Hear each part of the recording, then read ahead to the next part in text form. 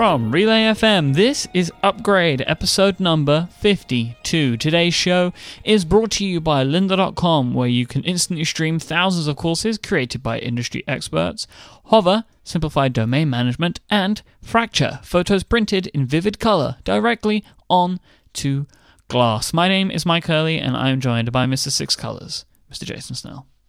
Hi, Mike. I'm orange today. Orange today. Orange, you're glad it's Monday, Jason. Yeah. Oh, look at you. Look at you with the puns. Fair. Yeah, I've been working hard on that one. Yeah. You worked hard. Nothing rhymes with orange. That's the sad thing about it. How's it going? It's another week. We're counting down. We're just about, as we record this, it's the last day of August, so we're just about free of the interminable month of August, the dog days of August, where the tech news slows to a crawl and tech podcasts begin talking about subjects that are not interesting because there's not a lot to talk about.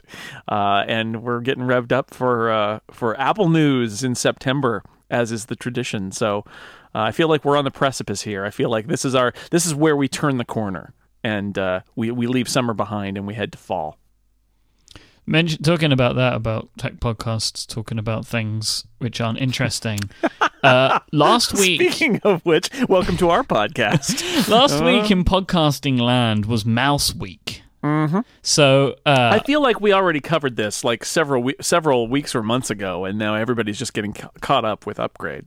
But be that as it may. So we spoke a little bit about input things last week, and then ATP spoke about mice. Yeah. And then we spoke about mice on Connected. And then also, again, me and Gray spoke about mice on Cortex. So if you like input devices, this is your month. This is a sweeping vertical oh my God. On mice.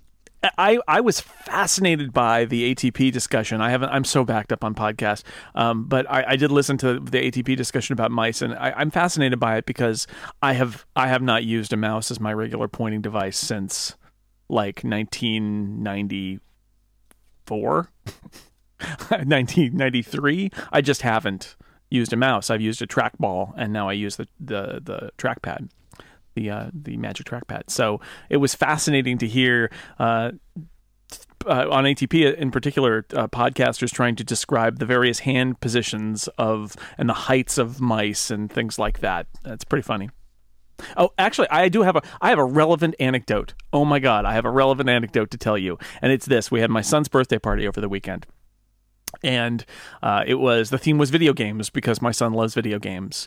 And we actually played, I don't know if you've heard, and forgive me if you've talked about this on your video game themed podcast, but Runbow, which is a game for Wii U, just came out. Haven't played it yet, but it's on my list because this is one of the very rare what is currently being referred to as a Nindie game, a Nintendo indie game.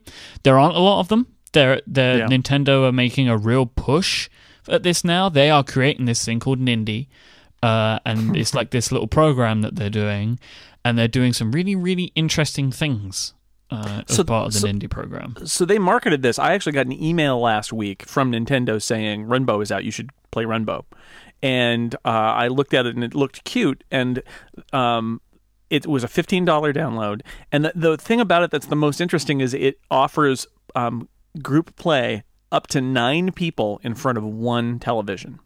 And I thought, we have 8 boys coming over for my son's birthday party. And they love games, and the whole theme is video games. It's like bring your computer or bring your iPad. We'll play games. We'll have pizza. We'll have cake. There'll be presents, and then we'll play more games. And then we'll wake up in the morning and we'll play more games. This was the whole plan. So it turned into a Runbow party essentially because once they started playing that, they couldn't stop. It was Steve Lubitz said in the in the Relay Slack chat when I was talking to him about this that it was. His kids were playing it, and it was at like Super Smash Bros. Level of enthusiasm, and I can attest to that too. And the brilliant thing about it is, so the Wii U, you can have up to 4 controllers plus the actual big Wii console handheld thingy. Gamepad. The gamepad, that's it. The ridiculous gamepad. Cool, but ridiculous. So that's 5 input devices, up from the Wii, which had 4. But each of the Wiimotes can have the nunchuck attached to them. And we have 4 Wiimotes with 4 nunchucks. And the way Runbow works, the nunchuck can be used by a separate person from the Wiimote. Genius. That is amazing. So you have to be close because they're tethered, but you just sit next to each other. And I'm not sure we ever had 9. We did have 8 at one point playing simultaneously. So that's brilliant because you can get the entire group involved instead of just 4 or 5 people with the most multiplayer versions that you can get for the Wii. But on top of that, as a parent looking at it, I really appreciated how the game was built. It had multiple game modes. It's got a run. It's got a race, a King of the Hill. It's got a bunch of different customizable characters, which are brilliant. The art direction is brilliant. The music is fantastic. It's like a Saul Bass title sequence from the 60s is what it struck me as being like. Super stylized and cool. And the concept, it's very colorful because Runbow is run and rainbow put together. And the idea is that there are all these platforms on this game that are different colors, and a rainbow basically like sweeps over the screen. So for every 3 or 4 seconds, a new primary color or a new color pops over the entire screen, and whatever color platforms match the color that goes to the background, essentially they disappear. So if you're standing on an orange platform and everything turns orange, you fall. So there's this added. It's great, and there's a mode where the person on the gamepad is playing the color master, and basically they're in opposition to all the players who are running on screen, and they're like dropping bombs and dropping and throwing paint to sort of like ruin everybody's experience, and then you try to see whether somebody can reach the goal before the color master destroys everybody. So many variations. It's a $15 game, and the boys were playing it forever. So that was great. So that turned up to be most of the time for it, and I highly recommend Runbow if you've got a Wii U. So good. And it puts. I love, to what you were saying, I love that Nintendo's trying to do this because clever indie games like this really can help increase the value of the Wii U. Because right now the story on the Wii U is basically it's for first-party titles. And I really like the first-party titles that are on the Wii U, but and I don't regret buying the Wii U because my kids really love the Nintendo games that are available for the Wii U, plus our old Wii games. But it's a whole added dimension. If you had a bunch of these really great downloadable indie games that were also coming to the Nintendo platform, that would be that would make it even more impressive and exciting. So I'm glad that we discovered this one. But one of my son's friends came over with a laptop, and they wanted to do some Minecraft stuff. And he was baffled by our house. He was like, do you have a mouse in our house? Because he was using my daughter's, he didn't bring a laptop. He was using my daughter's iMac. And they were playing Minecraft.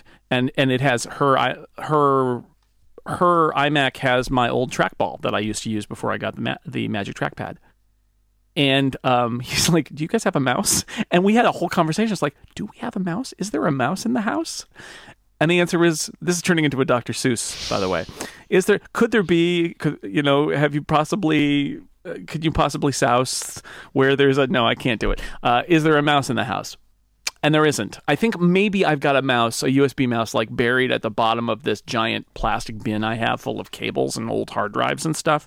Maybe there's one there that like I bought a used Mac at some point and they threw in this mouse and I never used it. But no, we have no mice in the house at all. Just Magic Trackpads and trackballs. And it was just a funny moment. So I had that realization that we're not a mouse house. Mouseless house. The house has no mouse. So anyway, that's our birthday party vertical right there, Mike. I know you weren't expecting it. I wasn't expecting it either, but there it is. We talked about video games, and we talked about how Jason's house has no mice in it. Of either kind, I hope. Ben wrote in. Anyway, Fallout. That was really great Fallout. And birthday party Fallout. So Ben wrote in we were talking again and again and again, as we have many times in the past, about pen and paper versus... We also have no pens in our... No, that's not true. We do have pens in our house. Yeah, I would send a care package if you didn't, don't worry. He wrote in to say to us that he finds that computer screens disconnect him from the physical space, whereas pen and paper lets him stay more engaged with the speaker when he's taking notes. I can attest to this. I find you know, we talk about like distraction-free writing environments. Well, pens and paper have no distraction, right? There's nothing jumping out at them. I think that is a really just great, succinct way of putting that, like the difference between them. Yeah, I mean, you can get your, like, if you're on a tablet and you're using a pen or you're typing, I think you could get it set up to the point where you could try to stay engaged, but you are absolutely right that the interface of pen on paper is as simple. There's no interface to fiddle with. Doodling is the closest you can get to fiddling with the interface on a pen and paper. And there you're not going to get any notifications, and you're not going to have any temptation to switch to different apps. All you have is the pen and the paper. I would also argue, especially for me, and especially if we're talking about tablets as a thing for note-taking, it's easier to take notes not looking at a piece of paper, and like looking at what's in front of you. You're not gonna be like, oh, I wrote on my leg, right? You're going to put pen on, ink on paper, and even if you're not looking. Yeah, so there we go. Well, I wonder what will happen thanks, in some time, a few weeks' time maybe, when we find out if we're going to get this magical pen in the iPad. Jim wrote in to tell us that he has found some third-party watch bands on eBay. We were talking last week about third-party bands for the Apple Watch and how both of us were kind of unsure about it. Jim was really happy with the results. One of them looks very much like a leather loop. Like, you show me this picture, and I at first thought he was showing us his Apple leather loop for comparison, but no, he bought that leather loop from eBay. And then also a black Milanese band. What do they call that? Is that loop as well? Yeah, loop. Milanese loop. Looks nice in the black, I think. It does. I think that's a nice look. I think, and Jim said he was very happy. I mean, obviously, £35, $35, I can't remember where Jim was writing in from, but it was 35 of his local currency.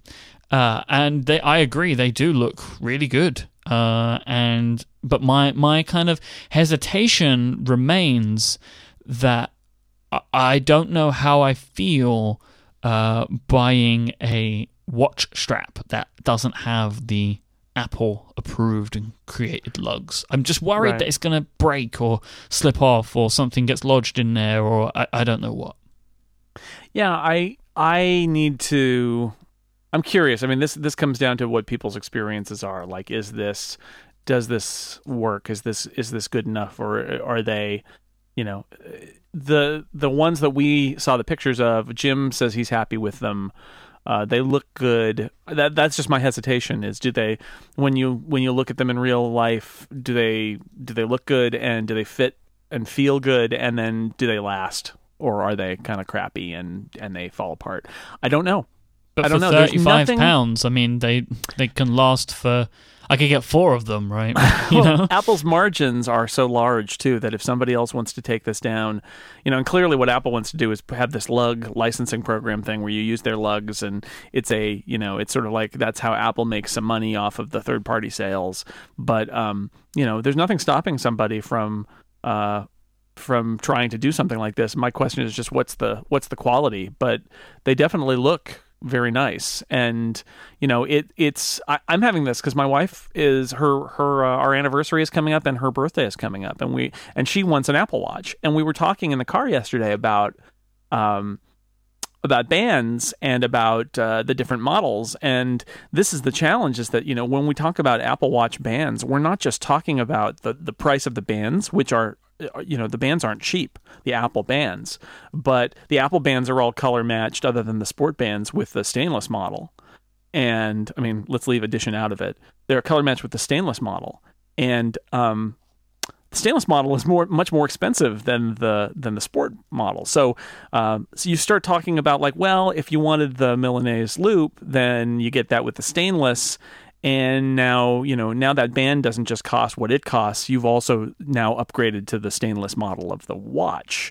And one of the interesting things with something like this is it's not just cheaper, but if you could get a loop that's color matched to a sport instead of stainless, what would that's a different story too. So there's a lot there, and I don't know what we're going to do with what Lauren wants for her watch. I think she should probably get a stainless I think she's going to balk at the price of it, which So I she understand. wants one but hasn't yet got one. Hasn't yet got one. We're going to go to the Apple Store, and she's going to do. I told her she has to try them on. She has to see what the leather and what the modern buckle looks like, and what the different watches look like. Because all she's ever seen are my current one, and the one that I had the day that they shipped. And she knows one thing, which is she doesn't like the bright colored bands. She kind of thinks the black is okay, and she saw the white, and she said she thought that was pretty nice. So yeah, we're going to do that. But it's just funny because that's part of the Apple Watch shopping experience is you start to talk about these other band types, and then it becomes a whole thing about, well, does that mean I get the stainless steel watch too? Because as Stephen Hackett would say, if the lugs don't match, then you're just, you're asking to be laughed at, which I don't agree with, but I see it. It's better if they match. I think it's so important to go to the try-on because every opinion I created for myself about what the straps would feel like was 100% wrong in every single instance, right? Yeah. So you do have to try them on. You do. The funny thing over time, I always said I'm going to get the Milanese, I don't think I'm going to get it. Like I have 4 sport bands, and I love the sport bands. Like I have absolutely no feeling now of needing anything else. I talked so much about getting the classic buckle because I love the black leather band with a classic buckle like look and feel, and plastic watch bands have always bothered me because they get all sweaty and weird. And when I started running again a couple months ago, and I switched to the sport band. Just because I thought I don't want to run with this leather band. I'm going to sweat all over it. It's going to ruin it. And I'll just swap on the leather band at other times. Well, I've been wearing the sport band since then. And I like the leather band. And if I was dressing up and going out to dinner or something like that, I might swap into the leather. But for, working in my garage and going for runs and sweating and things like that, the sport band's been fine, and it doesn't bother me at all, which really surprised me, because I cannot begin to describe how much I dislike plastic watch bands. I hate them because they leave my wrist feeling kind of weird and damp, and it's just I don't like it. And yet here I am with the sport band. I mean, I know it's played out now, but they're not plastic, right? They are this other thing, which is funny because, it's like, fluoroelastomer, but they don't feel like plastic to me. They do have a different feeling. And I guess that, that's the special plastic that they ended up making. Yeah, I think that's exactly it, which is, it's better, it's nicer. And so I'm kind of with you. The try-on was really great, and we're gonna definitely do that for Lauren's watch. So I'll report back if she gets one, what it is. And I've been encouraging her to. I think the stainless would be fine. I'm happy with her having a nicer watch than me, but we'll see how we'll see what she says when we go to the Apple Store. I have to say, the try-on was one of those things where Apple really demonstrated their knowledge of their own product. Like, they knew that you needed to try it on, like, and how important that would be for the buying process. Yeah. And how many people, I don't think that Adina would have bought one unless she would have tried it on. She didn't want one, really. And then she tried it on and was like, yeah, I want one now. So, that's how these things roll. All right, should we wrap up close up the old follow-up bag or whatever it is and move on to topics? Great idea, Jason. Let's indeed close the follow-up bag. Okay, I'm closing it now. I'm tying a knot. It's just a slip knot. You can untie it later. It'll be pretty easy. Now I'm tossing it in the corner. All right, follow-up bag is away. Mike, now what? Now we open the sponsor bag, and first off, I would like to thank our friends over at lynda.com, the online learning platform with over 3,000 on-demand video courses to help you strengthen your business, technology, and creative skills. For a free 10-day trial, just go ahead and visit lynda.com/upgrade. That's lynda.com/upgrade. upgrade.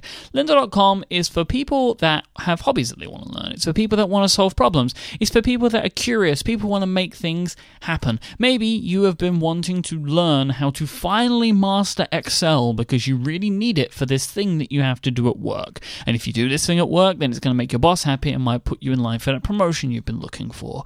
Or maybe you have your own business and you're fed up with stacks and stacks of paper and filing cabinets that you just don't want. And maybe you want to learn how to go paperless finally. Or maybe you've always been interested in doing some design work for fun, or maybe to turn into a business of your own one day, and you just want to understand how to use typography properly in design to make your designs and your work really pop. These are the types of things that you can learn at lynda.com, and you will be taught by people who are absolute experts and have a real passion for teaching, and that comes through in not only the production quality, the way that they will help break things down for you with their great bite-sized piece courses.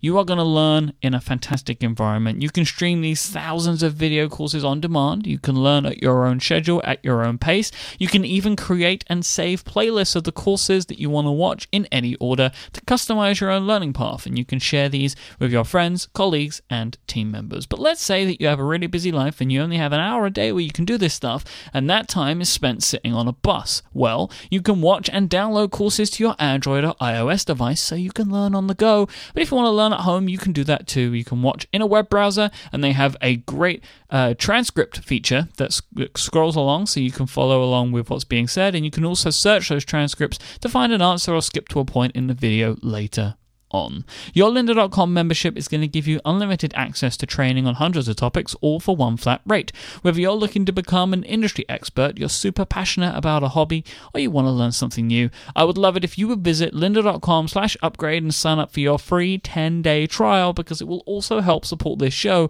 as well as give you access to thousands of awesome courses for you to learn from. Thank you so much to lynda.com for supporting Upgrade and Relay FM. Righty-ho, so the Apple invitations have gone out, the event invitations for the event that's going to happen on the 9th, which was the exact day that I didn't want it to happen because I'll be on a plane. Yeah, you're going to be in the air while this all goes on. Yep, and I land pretty much as soon as it ends. No Wi-Fi on the plane, so I'm going to have... It's going to be like 2010 or something for me, where I will be checking... 6 colors at the end. Well, not that existed, and I maybe would have looked at Macworld for your great live blogging and find out exactly what was announced. So it's all going to be a big surprise to me, and who knows when I'll get to actually watch the video, if at all. Probably by the time I've landed, there will be 1,000 think pieces and 20 podcasts all published for me to devour. But so we have the event. The event is Siri focused.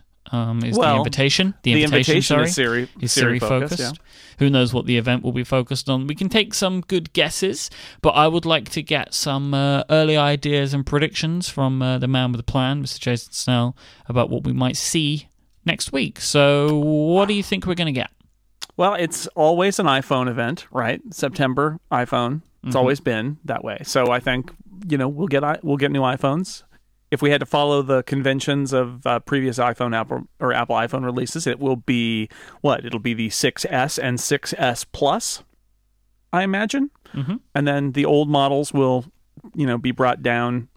Reports are that the 6 Plus will stay in the product line, which I find kind of baffling. I guess the old models are easier to make and cheaper to make as time goes on. So we're going to have a lot of different models out there. It sounds like there'll still be the 5S, and then there'll be the 6 and the 6 Plus and the 6S and the 6S Plus, and they'll all be there at various different, various price points. Was it 9 to 5 Mac who said that the 5C will be discontinued? Could be. That's not surprising to me because it's at the bottom of the line now. So they may just bump it off.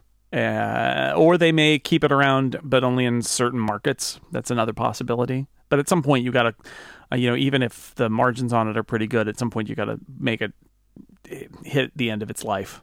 So that wouldn't surprise me. And of course, for all of our talk about a new version of a small phone, there's no sign of that in the the supply chain. So it's not going to happen almost certainly.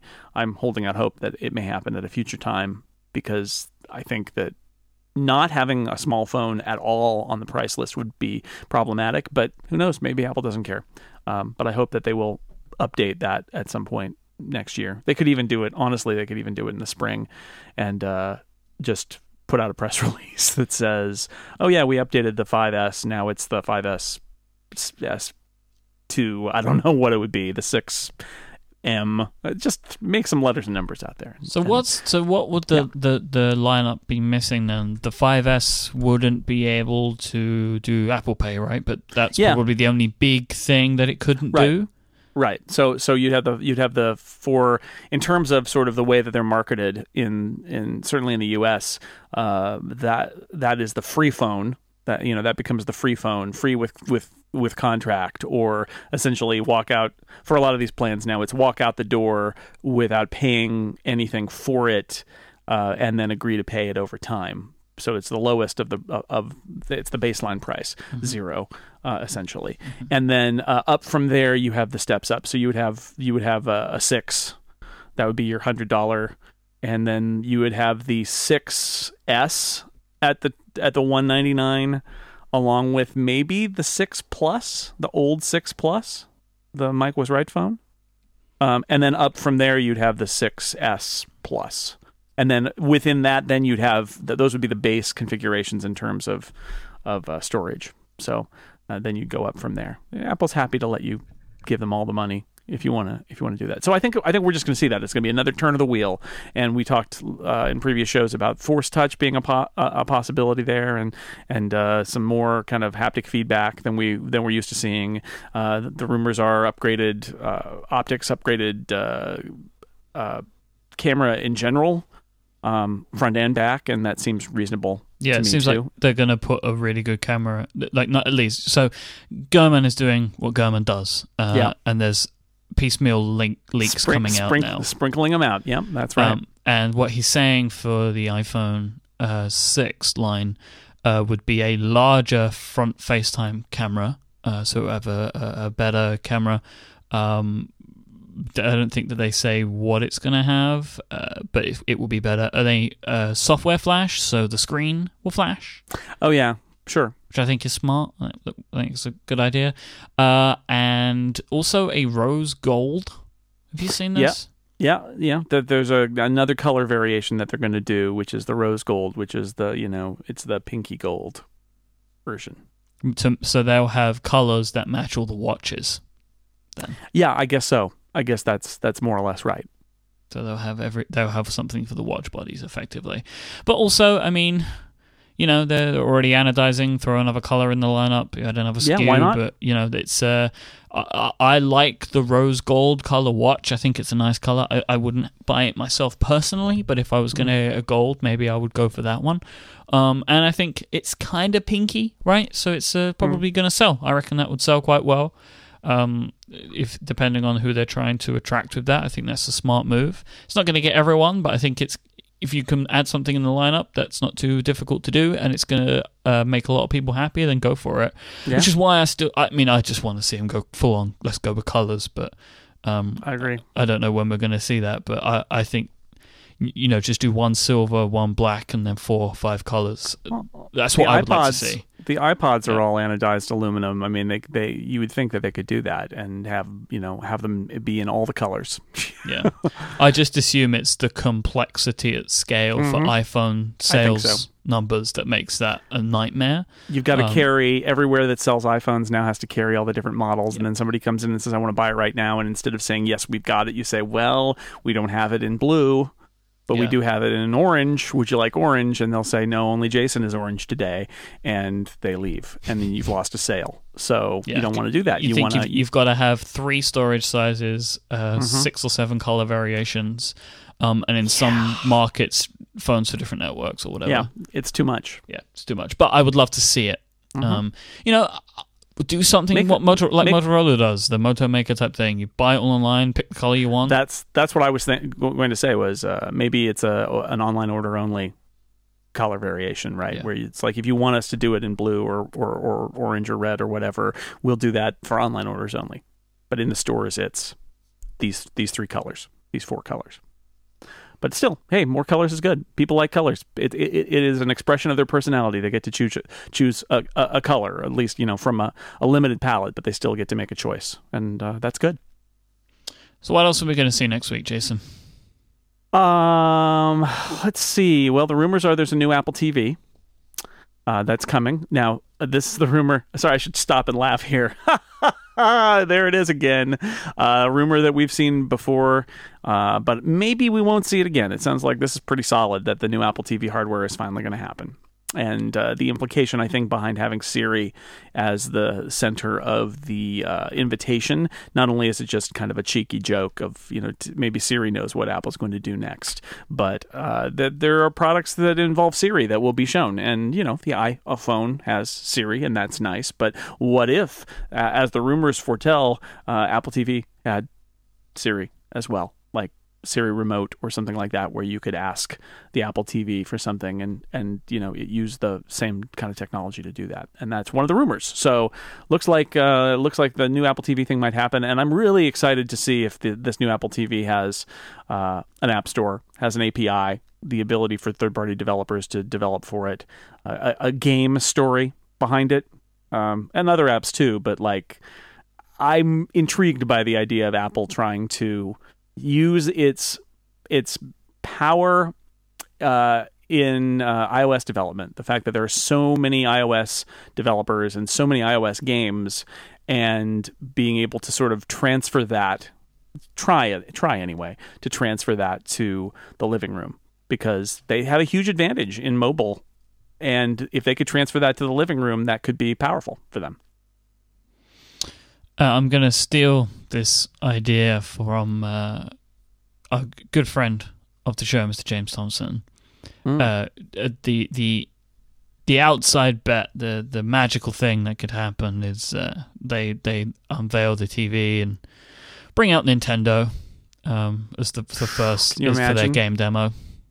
Well, they're working with that developer on iOS games, right? Dina. Yeah. So would it be that far a step for them to say? They're still saying end of the year. Before the end of the year, they'll have the first Nintendo game on smartphones. Still, wouldn't be that would be kind of crazy to say, hey, here's a Nintendo game you can play on a box attached to a TV that's not a Nintendo box. Yeah, you want to sell the App Store? That's the way you do it. Yeah, that would be pretty wild. Yeah. And then Apple chucks a ton of money at them to give them an exclusive. Yeah. It's not too crazy a bet, but it's still just crazy enough. But it would be a home run if they could manage it, because they're going to do their usual partnership stuff. Because the idea being there will be an SDK, right? That's kind of the big thing, because they're saying that all of the rumors are indicating that the streaming service isn't ready, so they really need to push on the development stuff. Right. So this is and it's the holiday quarter. I mean, we talked about this before. The holiday quarter is huge for Apple.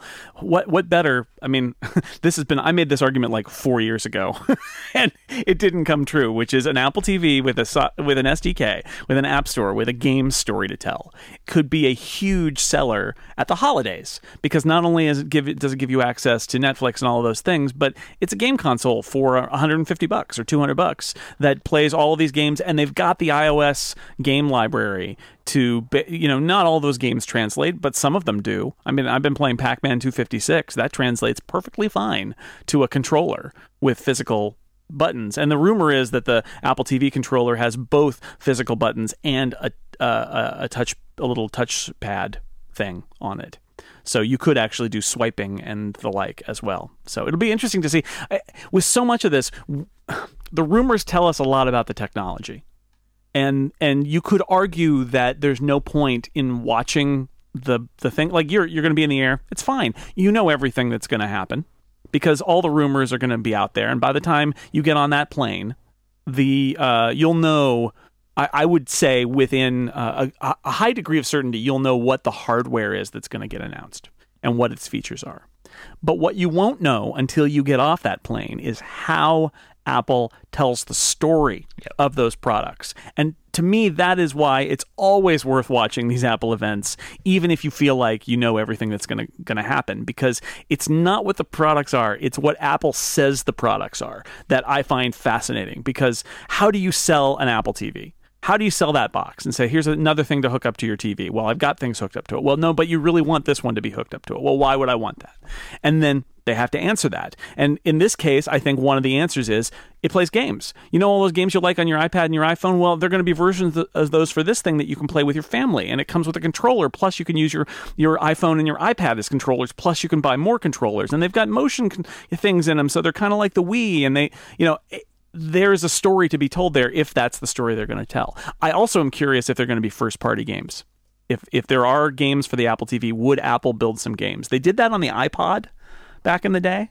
They had put like poker for the iPod. I don't think they need to anymore. I don't think they do. I don't think they do. But I'm wondering: do you do something like Wii Sports just to show what's possible on the platform, or do you just go to your developer partners and say, Psst, do this, and have them make it? Probably they don't. The world does not need Apple to get into game development, but I wonder then if they're not going to do it, they need to show off the platform, the best things about this platform, and tell that story. And that means game demos. It means having developers who know about the platform who can say, look what we did with this controller. You know, remote thing, whatever it is, whatever it's called. So that's what I'm really looking forward to with the Apple TV. Like the iPhone, I feel like we know what, you know, the iPhone pays the bills. iPhone is really great. So they're going to sell a lot of them. It's the most important thing that'll get announced. But we also kind of know what the story is that they're going to tell with the iPhone. Everybody loves the iPhone. It's great. This one's even better because it's got this and that. Look how many people are using Apple Pay. Now there's this new people on the watch love the Force Touch, so we're bringing that in. You can sort of tell how that story is going to be sketched. But how are they going to sketch the story of the Apple TV? I think it's a tougher sell, you know, and how much do they go into games? They certainly, with the iPod Touch, used to really lean into games in October, right? And be like, the holidays are coming, it's a great game platform, buy it for your kids and they'll play games on it. So do they do that with the Apple TV? Or do they just sort of allude to it? I don't know. I'm fascinated to find out. I struggle to see, or at least I won't feel that they will have a commitment to games until they give us a controller with a bunch of physical buttons on it. Not like a couple of buttons and a touchpad, because that's not how console gaming works. And not just because that's how it's always been. It's because if you are looking at the TV screen and not your hands, yeah, you're not going to look down. You can't use a touchpad effectively. Because, you know, you can't tap for where the character will go because you're not looking at the screen, right? You need to be able, and as well, like a lot of iOS games will not be able to be ported in without significant changes to the way that they work. Well, so 9to5Mac says that there will be the existing remote, this rumored remote that they're going to offer, but that they'll also have Bluetooth controller support. So I feel like the current iOS devices have that. So, you know, you can buy these third-party controllers. I just mean, like, I won't buy from Apple a commitment to gaming. Developers can be committed to gaming and make the exact games that they want to make and have support for these controllers. But I won't buy a commitment from Apple until they actually make a real controller for a games console, like Amazon did with the Fire TV. Well, that's a good question. Would Apple make... Boy, can you imagine the John Siracusa rant about an Apple-made video game controller? Oh my God. It probably wouldn't be as good as the third parties could make, but I just want to see them make it, right? Because the Amazon one is okay, but at least they made it.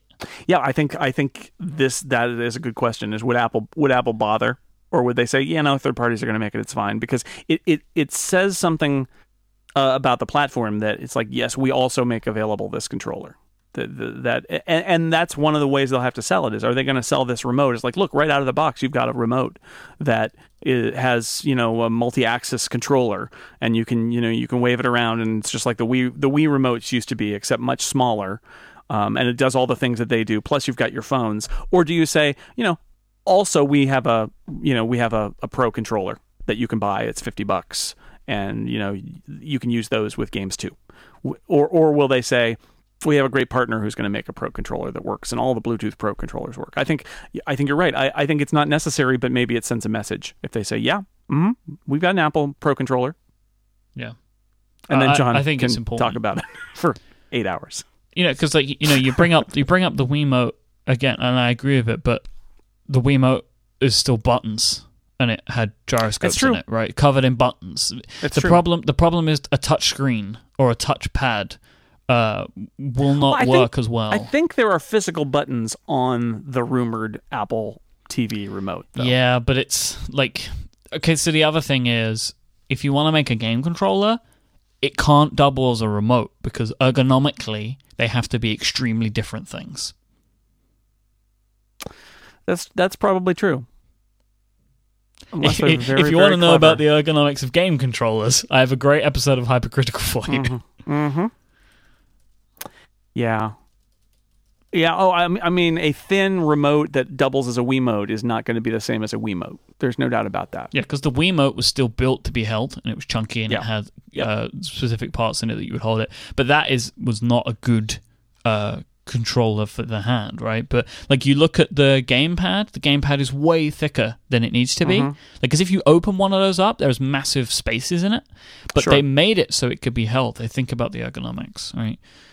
And that's why, like, a remote and a controller are fundamentally different things. Right. So you need both, right? You need something that's cheap and small and is not ideal, but it can be used. And then you've got an alternative that is better that needs to be available.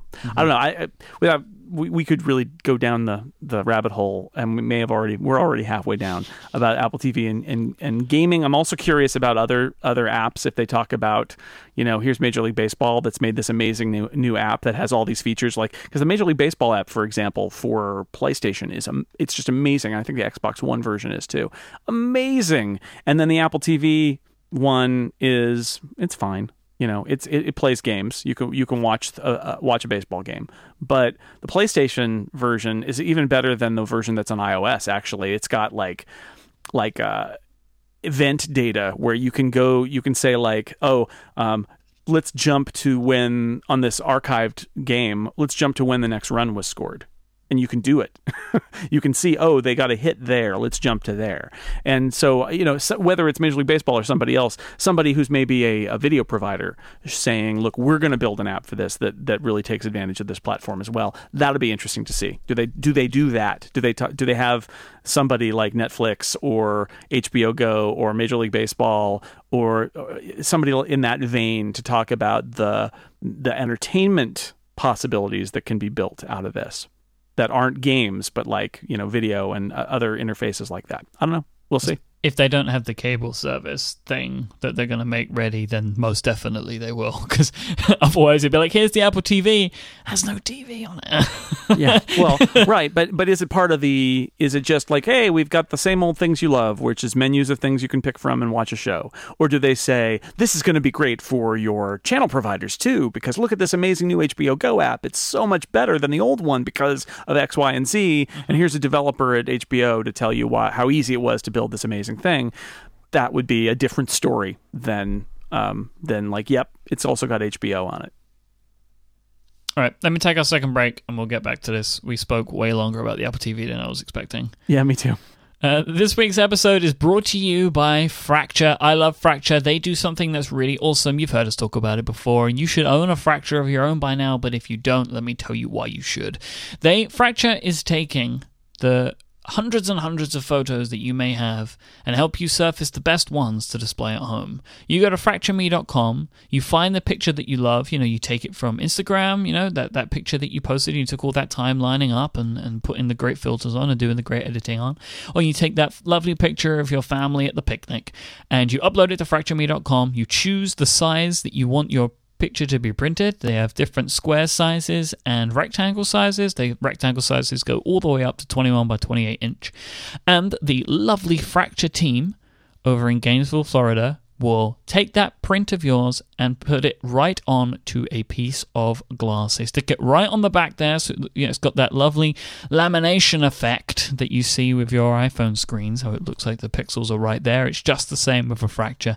It's printed directly onto that piece of glass. They put a nice piece of foam on the back so you can hang it, and that's it. No frame. There is no frame with a Fracture print. You're not getting a piece of paper in a cardboard tube that you have to frame with the big wooden frame or the big metal frame. It's just your picture edge to edge, which you can put on the wall, you can put on your desk. Fracture give you everything you need to display or hang it. They put it right in the box, and you end up with something that will look like nothing else in your home. The Fracture prints are so fantastic. Me and Jason both have a bunch. I have 6 or 7 Fractures now, and I'm going to be getting some more, and they come from Florida all the way to me in the UK, and they're so greatly packed that I've never had a problem. These are pieces of glass being shipped across the ocean to me, and they come absolutely perfectly. I am such a big fan of what they do, and the guys over at Fracture, they send me emails every week to tell me about the great people, but great listeners of Relay shows that tell them about the Fractures that they bought and how much that they love them. So if you buy a Fracture, which you should, or you own one because you heard about it in one of our shows, you should tell Fracture. You should tell them on Twitter. You should email them. Tell them, because they like to know as much as we like to know as well. I would love to see the Fracture prints that you have. And I think it would be fantastic for me to see the lovely pictures of this stuff on your wall. I think you're really going to love Fracture prints. The best way for you to know just how much you're going to love them is to get one for your own and try it out. And their prints start at just $15, so they're not going to break the bank. And you can get yourself a lovely 15% discount on your first order with the coupon code UPGRADE. You just need to head over to fractureme.com to get started. And I want to thank Fracture for continuing to support this show and all of Relay FM. Woo. I nearly called them Fracture. I have to order some new ones. I don't have enough now. I have to order new ones for more podcasts, because I keep making podcasts, and so I need to keep ordering Fractures. Yeah, I want to get some. I'm not going to do this just yet, but when we move, I'm going to get all of the Relay logos. Because right now I don't have enough space to hang like 16 Fracture prints, but I'm going to get all the Relay artwork and put them in my brand new office when we sort all of that out. Fracture or Fracture Me on Twitter as well, if you want to send them pictures of the Fractures that you buy. Nice. So, anything else? Do you think new iPads? I'm still holding on to my theory that they're going to unveil the new iPads. I know it would seem like a jam-packed event, but I'm standing by that. I think my theory being that, and I spoke about this on Connected first, I still think they're going to do it because they really will want to put the iPads front and center to make sure they get as many people as possible to see them, and the best place to do that is at the iPhone event, which is why they're going to unveil the Apple TV there as well. But I'm still holding out for the iPads. I don't think so. Yeah, it does feel less likely as the days go on, but I'm still going to hold on to it, because if I'm right, great. If I'm wrong, everyone can forget about it. Well, by pattern, the new iPads would come in October. I feel like if Apple's trying to send a message that the iPad is important, killing the October event and moving it all into September at the end of the iPhone event is a really bad way of signaling that that they're still bullish on the iPad. If they want to make a splash with a new iPad model that is going to, change how the world thinks of the iPad, putting that in the iPhone event, I think is not giving it a big stage. I think it's overshadowing it with other stuff. So, the iPhone event is the biggest stage, though. It is, but then, do you want to, this is the question, do you want to be the star of a smaller event, or number 2 or 3 on the agenda in a larger event? I think that's the question. Do you want to open for the Rolling Stones and have people throw things at you? Or do you want to have a nice concert in a decent sized hall where you're the star? Okay. That's a bad metaphor, but that's what I'm getting at here. Is I feel like I don't know. I think it says not good things about the iPad if Apple stuffs it into the phone event, because one, they've gotten rid of the iPad as its own event, and they feel the need to, have it be part of the iPhone show. If they're launching a brand new iPad, an iPad Pro, well, wow. I think they need more time to talk about it. If there's truly like new iPhones and new Apple TV with things to talk about, it would be a very stuffed schedule if they did that. So I'm not saying they won't. I'm just saying that if I had to pick, I would say it's more likely that they'll do it in October as they've done in the past. Talk about the iPad and how great it is, and maybe even have some other products like new Macs to drop for the holiday quarter, and do that all in October. But never say never. They could absolutely pack it all in to one event in September. Okay. No, I see it. I get what you're saying. We'll see. Yeah, no, I'm just gonna hold out hope. No, good. That's good. We gotta have that'll be your big question when the plane lands and you can turn on your phone. Was Mike right? Was Mike right? We'll find out. Is that an international flight that you're on during that? Yeah, that's to Portland. That's all. Well, actually, that first flight, the flight that I'm on during the event, is to Canada. And when I arrive in Canada, I will be refreshing my phone incessantly and then get on a flight down to Portland. Wow, you flying London to Vancouver? I believe it's Vancouver, yeah. All right. Okay, well, we'll have some fans waiting for you at the gate. No, we won't. Nope. I won't be leaving the airport, so they won't see me. They won't see you. They'll be outside just touching the glass walls and saying, Mike's in there somewhere, and it'll be not creepy at all. Feel free to come on down, but you won't see me. Anything else? I mean, I think that we're going to see some watch bands or something for the holiday season. Yeah, so watchOS 2 is, I think, the big question, because iOS will come out. They'll say, because this is all going to happen on September 9th, and they'll probably say this will all be on sale starting the 18th, the following Friday. That's the pattern, so that's probably what they'll do. And they'll probably say iOS 9 will come out, next, maybe like the 16th, something like that. They'll release the final version of iOS 9 because it'll be on those phones. The question is watchOS 2. Does watchOS 2 come out then? Or does watchOS 2 come out later? Because we've still got OS 10 to come out, and so I think it's an open question. Will they talk about the watch? I mean, I'm sure they'll talk about it. Will they talk about watchOS 2 coming out the following week, or will they say it'll be out this fall, push it off a little bit, and then if they do an October event, talk about it then, release it then, and also maybe make some announcements then about different bands or things like that? I don't know. My feeling would be watchOS 2 and iOS 9 same time. That would be my feeling. That feels like a 1-2 punch to me, and I think in a lot of people's minds, they're connected in a way. Yeah, it may depend on what shape watchOS 2 is in. What shape do you think it's in? I think it's pretty good. Okay. I think it's actually doing really well. I've been using it for the last few weeks, and happy I to like say. I would think that they would come together, and I think that this, if they mention it, it would feel like just a good time to say, oh, and we have a whole new range of bands coming for the holiday season, and these are all the new sport band colors, and etc. etc. Because I do think that there will be new bands for Christmas. Just something else, something a little bit more, just to help shift some more watches and some more watch related stuff. Yeah, why not? Yeah, why not do that? And whether it's whether it's selling more watches with those bands, or whether it's selling bands to existing watch owners.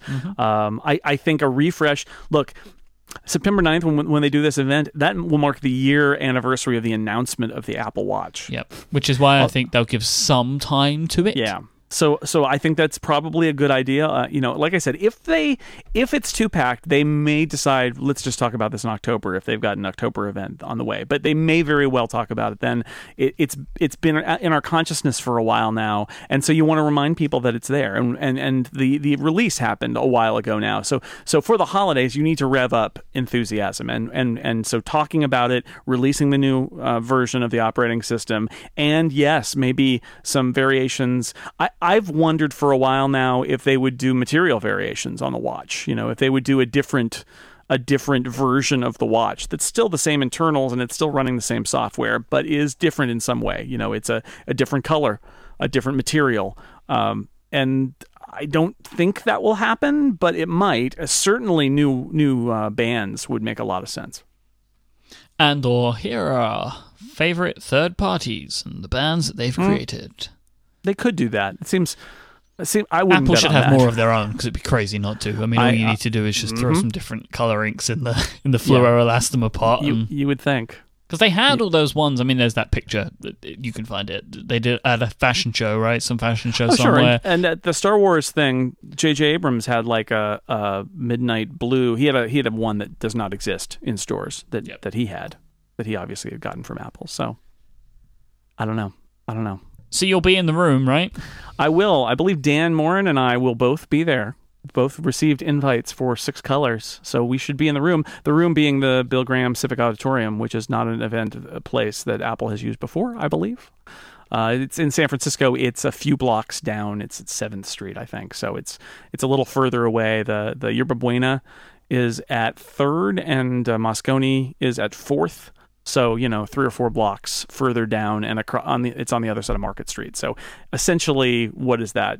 6 or 7 blocks away from the usual suspects. And it's a big venue, which I think is good because so many of these Apple events, they're so jam-packed full of people. It's really uncomfortable for everyone involved. The Flint Center last year was the worst. It was just the worst. We were in the last row. There were photographers bumping up against us. It was just an uncomfortable place to be because it wasn't that big and there were a lot of people there. So this is a big venue, so hopefully it'll be better for all concerned logistically. I'm looking forward to it. So, yes, in a real-time follow-up, somebody's saying, it might have been used for the Apple II announcement. Well, let's just say, in my history covering Apple, they've never done an event there. And if they had an event there in prehistory, those people are all probably retired and living on an island now. So anyway, that's Dan and I will be there at whatever 10 o'clock in the morning on the 9th, celebrating the end of our time at Macworld too, as a part of that, because that's all bound up in this too. That was the last day basically that we were all working at Macworld, and the next day everybody got laid off. Good times. What's the game plan? Remains to be seen. I mean, we'll have 2 people in the room, so we'll probably do the live tweet thing, and I think it worked pretty well the last time. As Dan did the live tweet thing, and I took notes and planned to write something, but do a little bit more of the contemplation thing. Now, the real question, Mike, and this ties into what we've been talking about the last couple of weeks, is the real question is: do I bring a pen? Do I do full Gruber and just bring a pen and a field notes? Let me buy something for you. That's the question. I've got some lovely pens and I've got some field notes books, so I could do that. Maybe I will. Maybe I won't. I don't know. It's nice for me to be on Twitter and make comments here and there as the event's going on, but I'm certainly planning on being more in the moment of watching the event rather than frantically typing and things like that. I'm going to let Dan do the frantic typing because he's good at it. Are you working on any reviews right now? Like, are you now scrambling to get anything done ahead of next week? So, no. So Dan and I will probably work together on an iOS 9 something or other, but I have not written a word of it. Our friend Federico has written tens of thousands of words about iOS 9. I think he's up to 1 billion now. I think it's 1 billion words, yeah. Approximately 1 billion words. Yeah, 1 billion words. I haven't done that. I've been using it, but I haven't written it, and I feel no need to write a 10,000-word review of iOS 9. So I think Dan and I will work on something, and we will collaborate on something for 6 Colors about iOS 9. But, I don't feel like the obligation to write a giant review of everything. Now, I am hoping very much that I will be able to review the new iPhones when they come out. I did that last year. Whether it's for Macworld or for 6 Colors remains to be seen, but I would very much like to do that. I would very much like to review a new Apple TV, should it emerge. And I am working on an El Capitan review for Macworld, but I don't anticipate El Capitan coming out. I will be really hating life if El Capitan comes out at the same time as the iPhone, because I can't write all those reviews at once. So I should probably start writing an El Capitan review too, but I'm anticipating that'll be more of an October thing. And so I haven't written a word of that either. I've just been using it and taking notes. So yeah, this is going to be that period where I end up writing huge number of words, not a billion, but I haven't written any of them yet. That's not. I keep thinking that every now and then somebody's going to be like, oh, I bet Jason's writing a bunch of this. Like, nope, nope, not yet. I'm just using the stuff. I've been using iOS 9. I've been using WatchOS 2. I've been using El Capitan, but I haven't gotten to the point where I sit down and write, because quite honestly, that's never really worked for me. I kind of don't want to come in early in the game. I want to wait until late in the game so that everything is kind of more fully formed and I've had more experience using it. That's impractical if you're doing something of the length of John Syracuse's OS X reviews or of Federico's iOS reviews. But I'm not trying to write 20,000 words about this stuff.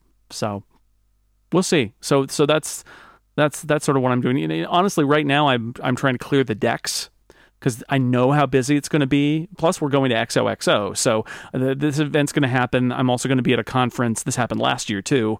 I was at the conference with the phones, trying to think of and write the review. I wrote a lot of that review on the train from Portland to Seattle last year. It was crazy. So I know that's going to happen again to some degree. So I've been doing a lot of work the last couple of weeks to get things out of the way so that I can take a week or two and just focus entirely on the new products. Talking about the new products, when do you think they're going to come out? When do you think the new iPhones will actually come out? Well, I think it's that if it follows the pattern, it'll be the following Friday, the Friday after the event, or of the following week after the event. So that would be the 18th, and then you would probably see first reviews from the press in the 15th, 16th range. But who knows? So I've yet to decide whether this, for me, is a good or bad thing. So if they were going to come out, if the event was the week earlier, it was this week, and then the phones came out on the 11th, then they would have come out during XOXO, which they have for many other years. Right. Many other times they've come out during. So in that scenario, I could have bought one there, right, in Portland and not had to have the sales tax, but then I would also be lining up on the first day of the conference to buy a phone. The other scenario is they come out when I'm at home, so I can just get one when I'm at home, which is what will happen now. Right. But the bad part of that is I will likely line up, because I have had such bad experiences with delivery drivers on iPhone Day. They just don't work. There's too many orders. They just can't. These delivery companies can't cope here. But that means the day after I arrive home from a transatlantic flight, waking up at the crack of dawn to go to an Apple store to get in line. Fun. There's no good scenario. However, if the thing is I want to disrupt my life in the least way and get an iPhone, then the way it's gonna go is better, because I don't want to spend one of the mornings of my holiday standing outside an Apple Absolutely store. not. So I'll just go and pick one up, hopefully on the Friday or so. I think I'm gonna go completely off contract this time. Good for you. I'm a little bit fed up with just dealing with these companies, so I'm going to reduce the price of my plan, get a SIM month-to-month plan, and get an off-contract phone, I think. So the last thing I want to mention on this is what's happening with this show, because that's all over the shop.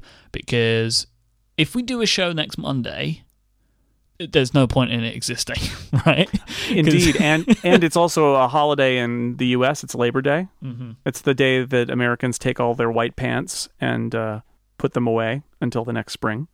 I don't know if you were aware of that. It's very important. It sounds very important. Don't wear white after Labor Day. It's a key factor, key thing. You have to take off your white Apple Watch sport bands at that point. So I'm not going to even be here. And what is the point? We would do that show. It would post Monday evening, and then 36 hours later would be completely invalidated. So we're not going to do it. No, we're not going to do it. So there is a place for these types of shows that we've done today, and we could do it on Monday. But the thing is, because you're going to be there, it Right. feels like there should be a show after the event, which there will be. Now, obviously, I won't be broadcasting from a plane, so Stephen Hackett is going to fill in, and he will be taking my duties next week, and the Yes. show will go out, will be recorded, and will be released on Wednesday at some point after the event. Wednesday evening, probably after the event. Wednesday evening, Wednesday night. So we're hoping we'll do a special upgrade with me and Stephen Hackett on the 9th. In the evening, so day of, and we're hoping to do clockwise then too. So it's going to be a marathon of post-event podcasting, but we do hope to do both of those things on Wednesday. So don't listen for Upgrade on Monday and its usual drop date next week. We're going to wait and do it right after the Apple event, and then bonus. Then we're all going to XOXO Festival in Portland. And I'm flying home the following Monday morning, and you're staying in Portland for a few days. So what we're going to do is we're going to record an upgrade while we're together. It'll be our, what is that, fourth together live upgrade? Maybe it's just the third. And we'll do that over the weekend. We'll do that probably on the Sunday, and I'm not sure we'll stream it live. But regardless, that episode will come out more or less, maybe a little bit earlier than usual. And we'll talk even more about the aftermath of the Apple event, and that'll be Jason and Mike in person, which is always fun. Yep. And then we'll be back on our normal schedule after that. Yes, we will. So there you go. Scheduling stuff's the best part of all podcast discussion. It is my favorite. Should we get on to Ask Upgrade? I think it's time. This week's Ask Upgrade is brought to you by our friends over at Hover, my favorite and the best way to buy and manage domain names. Both myself and Jason Snell will attest to the fact that Hover.com provides you with a great way to buy domains the best way. If you want to give a name to a project, this type of stuff can take forever. You are working and trying to think of something clever and trying to think of something that's easy for people to remember, and you finally come across that name. The thing that you want to do the least at that point is go through an assault course to try and buy your domain name. That you don't want to do that. You don't want to go to a website and type in what you're looking for, and they give you 25 pop-up boxes and a bunch of things you have to uncheck. Otherwise, you pay $1,000 when you only need to pay $10. You don't need to worry about any of this stuff with Hover. They make it super simple, super fast, and hassle-free. You go to hover.com, you type in what you're looking for. You can type either the full domain you're looking for or just some keywords, and they will make suggestions for you. And they have all the TLDs that you will expect. They have .com, .co, .net, .me, .co.uk if you want that too. But they also have all of the really interesting TLDs you can get these days, like .plumbing, .academy, .coffee, .limo, .fish, .ceo, whatever you want. Hover have got it, and they have great prices. For example, their .com domains now start at $12.99, which is super awesome. They also include Whois Privacy for free on all domains that support it, because Hover believe that you shouldn't have to pay to keep your private information private. Hover have a new thing, Jason. I don't know if you've heard of this, but it's very, very cool. It's called Hover Connect. I haven't heard of it. Tell me more. So Hover Connect makes it easier than ever to get your new domain connected with your website. So you now go to, once you've bought your domain, you go to the domain admin panel and you can select which service you use. And they have tons and tons, like Squarespace, Tumblr, Shopify, and many, many more. You just click a button and Hover will automatically amend all your DNS records for you. So you don't have to do that thing where you're copying and pasting and getting stuff wrong like I did and lasting a week without email, which I did a couple of months ago. And so they will get all that stuff set up. That sometimes there are little codes you have to verify, but they will put in all of those crazy numbers and all that kind of stuff and all the C names and MX records all taken care of for you. When I just mentioned that I had problems, right, where I put some wrong information into the domain admin panel and I didn't get any email for a few days. When I was sick of trying to troubleshoot this on my own, I emailed Hover's fantastic customer support. They emailed me back within an hour and told me exactly what I needed to do. And I should have just done that at first because I know how great their support is, but I was being stubborn and thought I could fix it myself. But why do that when you have experts on hand waiting there to help you? And if you want to pick up the phone and call them, Hover have a no hold, no wait, no transfer telephone support policy. You'll go through to an actual human being. So all you need to do is go to hover.com and you can try them out today. You want to use the code LIFTOFF at checkout and you will get yourself 10% off your first purchase over at hover.com and show your support for this show. That's LIFTOFF But you should know that by now, because I hope that you're listening to Liftoff on Relay FM. Thank you so much to Hover for helping support this week's show. Code Liftoff for 10% off your first purchase. Into Ask Upgrade we go. Jason, would you like to kick off? Sure, yes. We got an email that made me laugh out loud last night from listener Christoph, who said, "Why do people get so emotional / angry / outright hostile about tap to click, a relatively innocuous software feature that I'm fairly sure is not even enabled by default? Its mere mention seems to cause otherwise rational people to become frenzied internet attack dogs, and I can't for the life of me think of another software feature that provokes this kind of reaction. Myself, I've used tap to click for as long as I can remember. I've found it to be entirely unproblematic, except, of course, when I'm foolish enough to mention it on the internet. I'm directing this question to you because your particular expression of hostility was somewhat muted, suggesting your infection with this dynamic is mild in character, and that you might therefore be able to master your feelings Jedi style and offer a rational answer to this baffling conundrum." Great letter. Great letter. And my answer is, I don't like tap to click. And that's just the problem. The problem, I think, when you're somebody who broadcasts your opinions on the internet for a living, even more so than if you're just a person on the internet, is you end up having to respond to people who want you to defend, like, why did you choose this? I love this other way. And honestly, with something like tap to click, I've just sort of been worn down by all the people who are the zealots who enjoy tap to click so much and don't understand why everybody doesn't use it. And I suspect that's what other people feel as well. It's like, if you don't use tap to click, if you don't like tap to click, you have heard from so many users of tap to click about how great it is and how everybody should use it and why you should use it and why you're wrong not to use it. And I think it kind of wears you down. And after a while you say, "Oh God, tap to click. I hate tap to click." Not because you actually hate the feature, but you hate talking about it because people keep telling you, "No, it's great. Why don't you like it? You shouldn't mention it. Don't forget it. You should always mention it." And it gets tiring. So I think this is a case where my problem is not with tap to click as a feature. It just doesn't work for me. When I find it, I do find it unpleasant when it's turned on, and I immediately turn it off because I misclick. My fingers do whatever needs to be recognized as a click when they're moving across the trackpad, and it causes annoyances, and it bugs me, so I turn it off. So I don't like it. I absolutely don't like it, but I think it's more than that. I think it's that after a while you get tired of the people saying, "Have you heard the good news about tap to click?" You're like, "Yes, I know about tap to click. I don't like it. Stop talking about it." And I suspect, I don't know for sure, Christoph, but I suspect that is one of the reasons that's behind it. So I think, just as you feel that my infection with this dynamic is mild in character, I would return that to you as well. You too seem very polite and rational and not just telling me, "Why can't you use tap to click?" And so I appreciate the question, and that's my answer.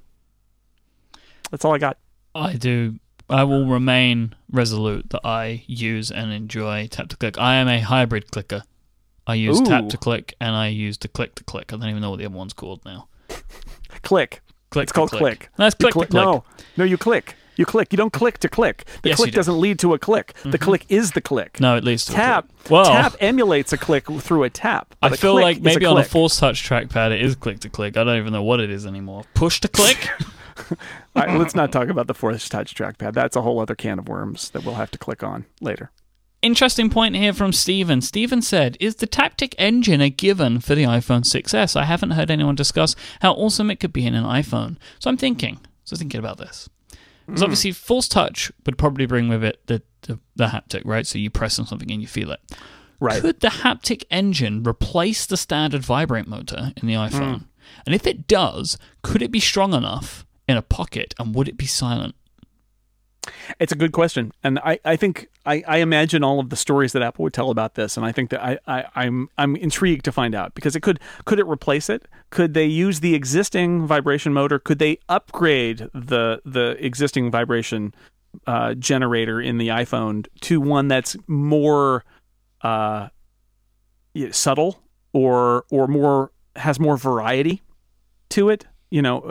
I doubt that Apple is going to put two different vibrating items inside the iPhone, although it's not impossible. But I think this is the question, is will there be subtleties of vibration patterns and things like that that are more than the current iPhone is capable of? Or is the vibration motor in the iPhone currently capable of a lot more than the software does to drive it? I don't know. I think I don't know enough about it, and I'm really curious to find out how they approach this. That if they decide you really do need haptic feedback for this, you can't just have it be pressure sensitive, then what do they do? And is the current placement of the vibration on the phone, is it effective at being haptic feedback where your brain connects your press with the feel of the vibration and makes you feel like you depressed something? Is that what they want? I'm really interested in seeing what they do here, because I think you make a very good point. There's already a vibration thing in the phone, so how does that change with Force Touch? I feel like there's a great little ad in a lady sitting in the office or a guy sitting in the office, and their phone's on silent, and like they're in a meeting, and you hear and then they do it they show what the new life of the iPhone 6 is, where it's just completely quiet and it's tapping you. I think that there's a little video in there which could be fun. So I think it would be interesting to see the Taptic find its way to the iPhone. Yeah. Whimsy asked, my mom wants to record an audiobook for the first time. Someone recommended a Snowball and Audacity for starting. What are your thoughts?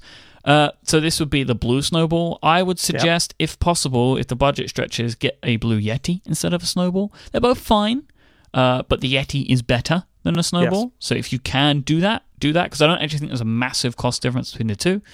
It depends on what's on sale and when. Yes. The Snowball is affordable. That's the first podcast mic I ever used. Is that the first one you used? No, the first ever microphone I had was a Logitech headset. The first sort of real microphone was the Yeti. All right. Well, I had the Snowball for years, and it is fine. The Yeti is better. Not only does it sound better, it's got a headphone jack, so you can hear yourself, and that's very important, because when you can't hear yourself, you could be too loud, you could be popping all of your P's, you could be far away from the microphone, turning away and not realizing that people can't hear you.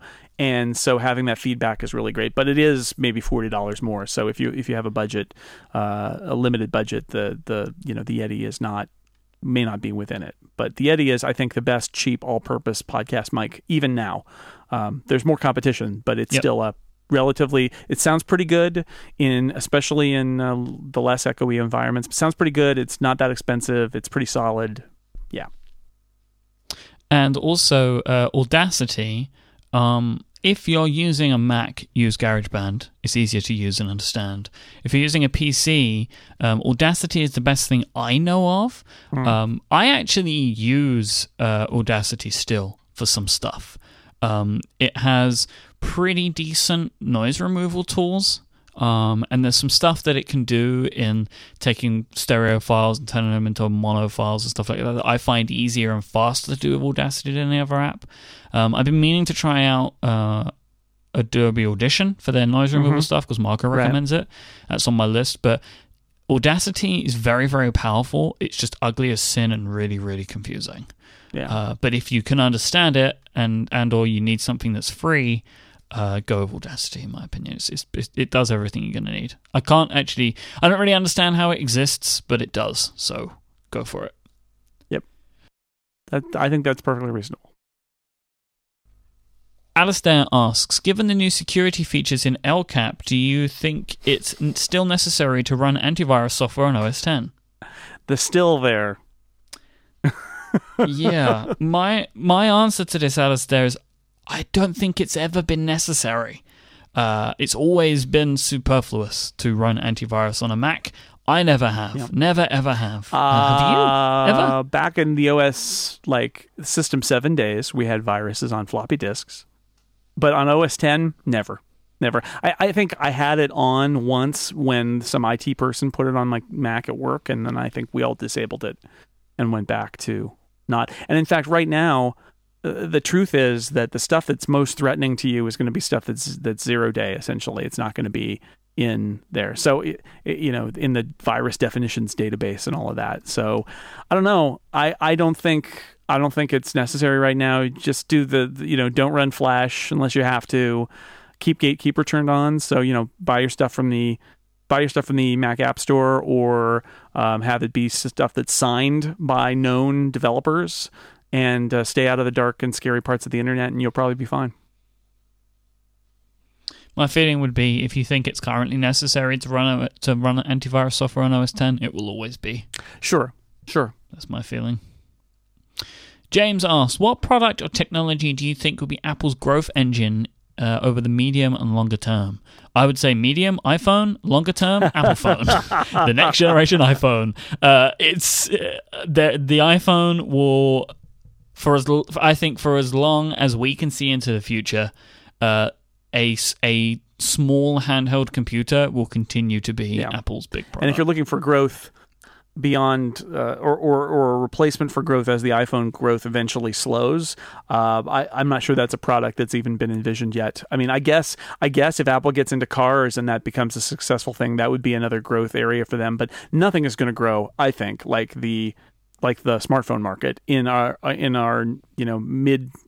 In the next maybe even 30 years, because this is the moment where these computers are in everybody's pockets all over the world. It's going to be hard to top that in a rapid expansion, which I'm not saying it won't happen. I think it's a lot less likely to happen. This is a very special thing, and I think people make a mistake if they think that it's repeatable on a regular basis, something like the smartphone market. It's a very special moment in, I'd say, human history when this product has come to pass at a time where it can spread as it has spread. So, I do think we will reach a point where there are lots of doom and gloom stories about Apple, even more than now, talking about slowing iPhone growth, just because the smartphone market's going to slow at some point. It's just going to have to. There won't be new people to find who want smartphones. Although, since Apple focuses on the higher end of the market, you do have this possibility that in markets that have lower standards of living, there will be an initial flood of Android phones, and then